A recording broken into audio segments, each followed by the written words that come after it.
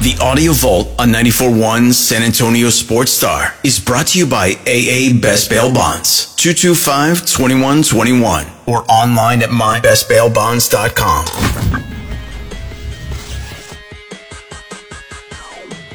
It is the Blitz here on 94.1 San Antonio Sports Star. He's Joe Reinagel. I'm Jason Minix on this Football Friday, heading into the weekend. Cowboys on the road against the Arizona Cardinals. Let's talk about it with the great Jon Machota from The Athletic, who joins us now on the Buyers Barricades guest line. And John, I guess it's just trying to figure out, how does this team recover from the news of the Trayvon Diggs injury, because next man up is nowhere near as good as what they have lost. Oh, no question. That's not. I look at Trayvon Diggs as probably one of the top, 5 to 7 most valuable players on this team, somewhere in that group. So, they're not going to replace him with just somebody else on the roster. But the positive thing for them is that they have better depth at corner than they've had for a while. The other thing is that one of Dan Quinn's greatest strengths is moving pieces around. And, he doesn't just have one game plan, and he's excellent at adjusting. And I think Mike McCarthy the same way when it comes to an overall game plan.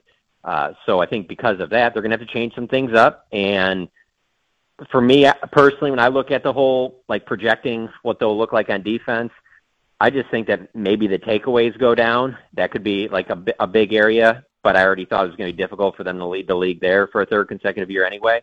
But if they can avoid any other major injuries, I still do think they have the pieces on defense to still be the league's best defense. So we'll see.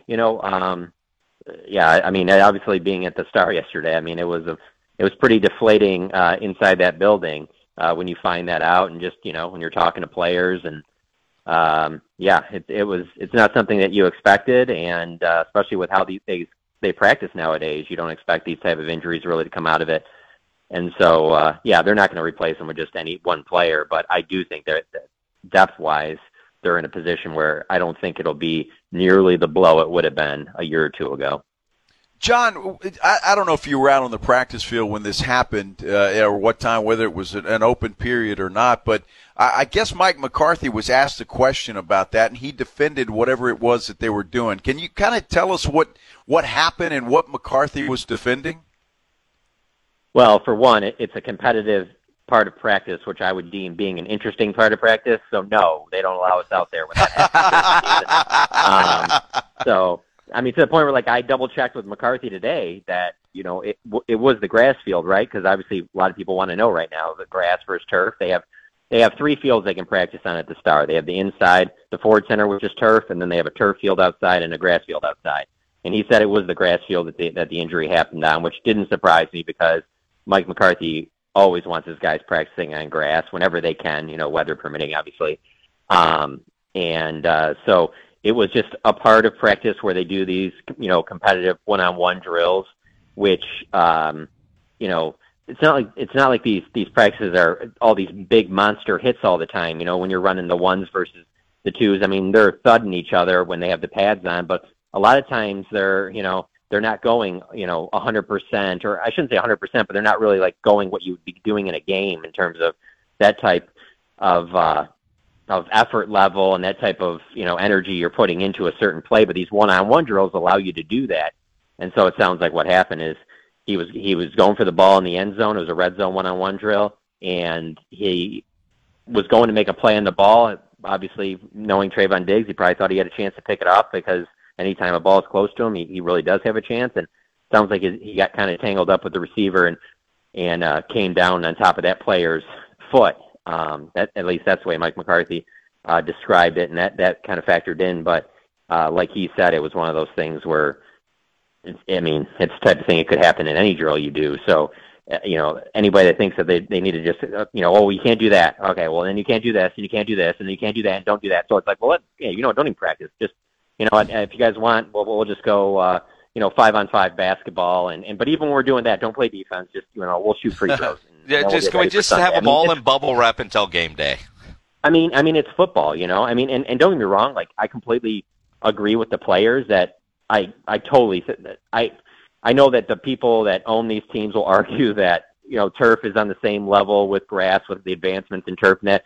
And I'm completely on the side of, I do think these guys should all be playing on grass. Don't get me wrong, but let's be honest. If they move every single field, indoors, practice, games to grass, it's the NFL. There's going to be ACL injuries still, and so maybe the number could certainly go down. I could see that, but I mean, there's just going to be injuries. Stuff is going to happen. The Kyler Murray injury was on grass. This one was on grass. The Nick Chubb injury is on grass. So it's like it's not going to completely clean everything up because at the end of the day, it's still football. Jon Machota from The Athletic joining us here on the Blitz. I guess the good news, and even talking to Stephen Jones yesterday here on the Blitz, you could just tell the gut punch that an injury to Trayvon Diggs was to that team. Having it happen in practice sucks, right? But they get a couple of days to kind of get their mind right for Deron Bland to get right, like, oh, no, now you're in.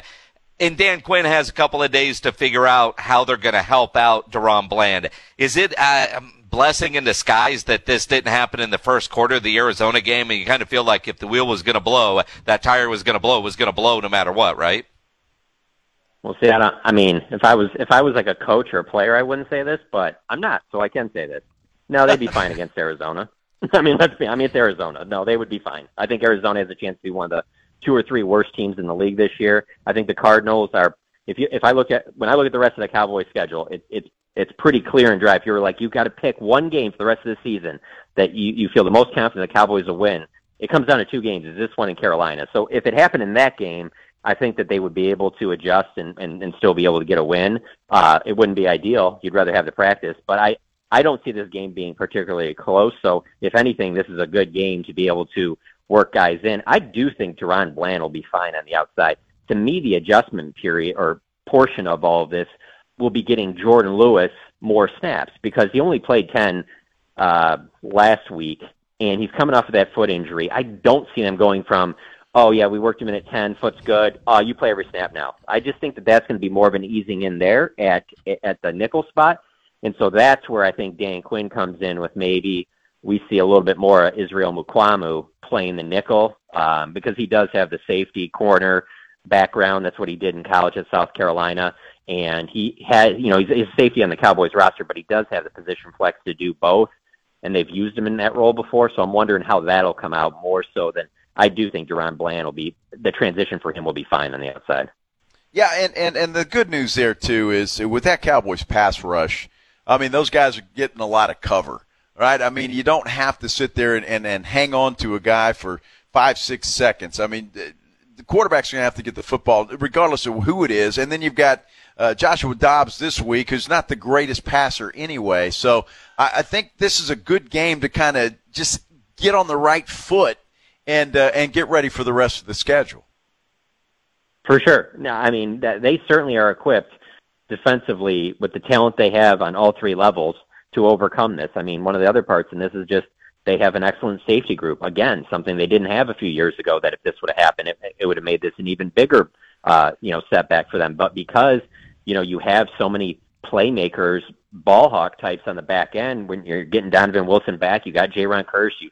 You've seen that incredible interception that Malik Hooker had where he ran from almost the incomplete other side of the field to pick that deep ball off to Garrett Wilson last Sunday. I mean, they have the playmakers on that safety spot, too, to help out. So because of that and because of, like you said, the pressure up front and because of the opponent they're playing this week, if this is the biggest blow that they take roster-wise in terms of an injury loss all season, I think this team's still in really good shape to accomplish all of their goals. Jon Machota from The Athletic here on the Blitz. That said, while we talk about the loss of a Diggs, let's talk about who they're getting back. I mean, this, game 3 should have a healthy offensive unit for the first time all year with Tyler Smith playing and Brandon Cooks in the lineup, everybody at the same time. For sure. Tyler Biadasz, Zach Martin, it'll come down to tomorrow for both of them, but it's trending in the right direction there. I mean, you'd like to see Zach avoid anyone rolling up on his ankle again, like it happened in the Jets game and kind of flared that thing up. And then also you got Biadasz dealing with a hamstring, not nearly on the level of the Tyler Smith one, but it sounds like he'll be able to play. You just you monitor that, because if they were to lose Tyler Biadasz for an extended period of time, there's a big drop-off from center 1 to center 2, that's for sure. But outside of that, you're getting Tyler Smith back, who is one of your best offensive linemen. You're getting Donovan Wilson back, who's one of your best defensive players, period, and sets a tone in a way with his heavy and hitting and just his play style that I think really can take this defense to another level. So that's huge. And then, of course, like you mentioned, Brandon Cooks, getting him back from that knee injury that caused him to miss last week, I think that'll be huge for the offense. So, they're getting some guys back, but hey, it's the NFL. There's injuries, and a lot of teams are dealing with it, and so they got to kind of weather this storm early in the season. But if they can get through this and kind of get a good rhythm going, and there aren't many more setbacks, like I said, I really do think on both sides of the ball, the way Mike McCarthy's calling the offense, the way Dan Quinn runs the defense, I just think that the way it complements each other. I mean, this team's set up to still win a lot of games. John, I got to ask you, are you following this Twitter battle between Micah Parsons and Bart Scott? I am, but if I'm being completely honest with you, just because of my job, I will say the one that I'm a little bit more focused in with Micah is him retweeting that fake reporter today who said something like, the reporters are more important to the game than the players or something like that, and it's a fake account. But Micah's responding to this guy in a tweet. Tyreek Hill is responding to this guy in a tweet, and you're just like, yeah, this is all you need is like fans see that. They're not going to go look up this guy's account, and they're just thinking that us idiot reporters really think that. No, we don't. I'm telling you right now, if a reporter says anything other than the fact that we feel fortunate to be able to do this for a living, they're either a liar or they need to really have the reality checked. I mean, all right, now I got to ask you, John, because I haven't seen that, and you're right. I mean, we're lucky. We're in the toy department, right? Right. What fake reporter? I don't know about this. Yeah, it's not even. It's like an account that has like 900 followers. It's not even like a real reporter. But okay, so it's not the one I was thinking of that just kind of retweets everybody else's work. Not one of those. No. No, it's just the person that they have a blue check mark because you can just buy it now. You don't have to really be. It's not like anyone's doing a background check. Like, okay, is this person really a reporter? No reporter would ever say or should ever say something like that. Like, I don't know. When I see that stuff, it kind of bothers me that it gets retweeted out there, because then I see people look at it like, wow, do they all really think that? And it's like, no. I mean, hey, one of my favorite Mike McCarthy quotes is from, might have been a year ago. I think, might even been the COVID year, actually. And the way he said it, like, I don't have the exact quote, but it was along the lines of, hey, we're all out here just trying to rob this runaway train that is the NFL, that it is basically like, we're all fortunate to be connected with this thing. The business continues to grow. Everybody's interested in so many different aspects. The interest in every little aspect grows by the year, and the fact that you get paid to do that is phenomenal. And for anyone to think, coaches included, that it's anything that any of them are above the players, they're sadly mistaken. I mean, the players are what make it. They really are, and that's a great reminder that people should subscribe to The Athletic to read the great coverage provided by Jon Machota. And make sure you follow John on Twitter as well, at Jon Machota, Jon Machota. John, enjoy the weekend, man. We'll talk to you next Friday. Enjoy all those new subscribers. I appreciate it. You guys have a good weekend.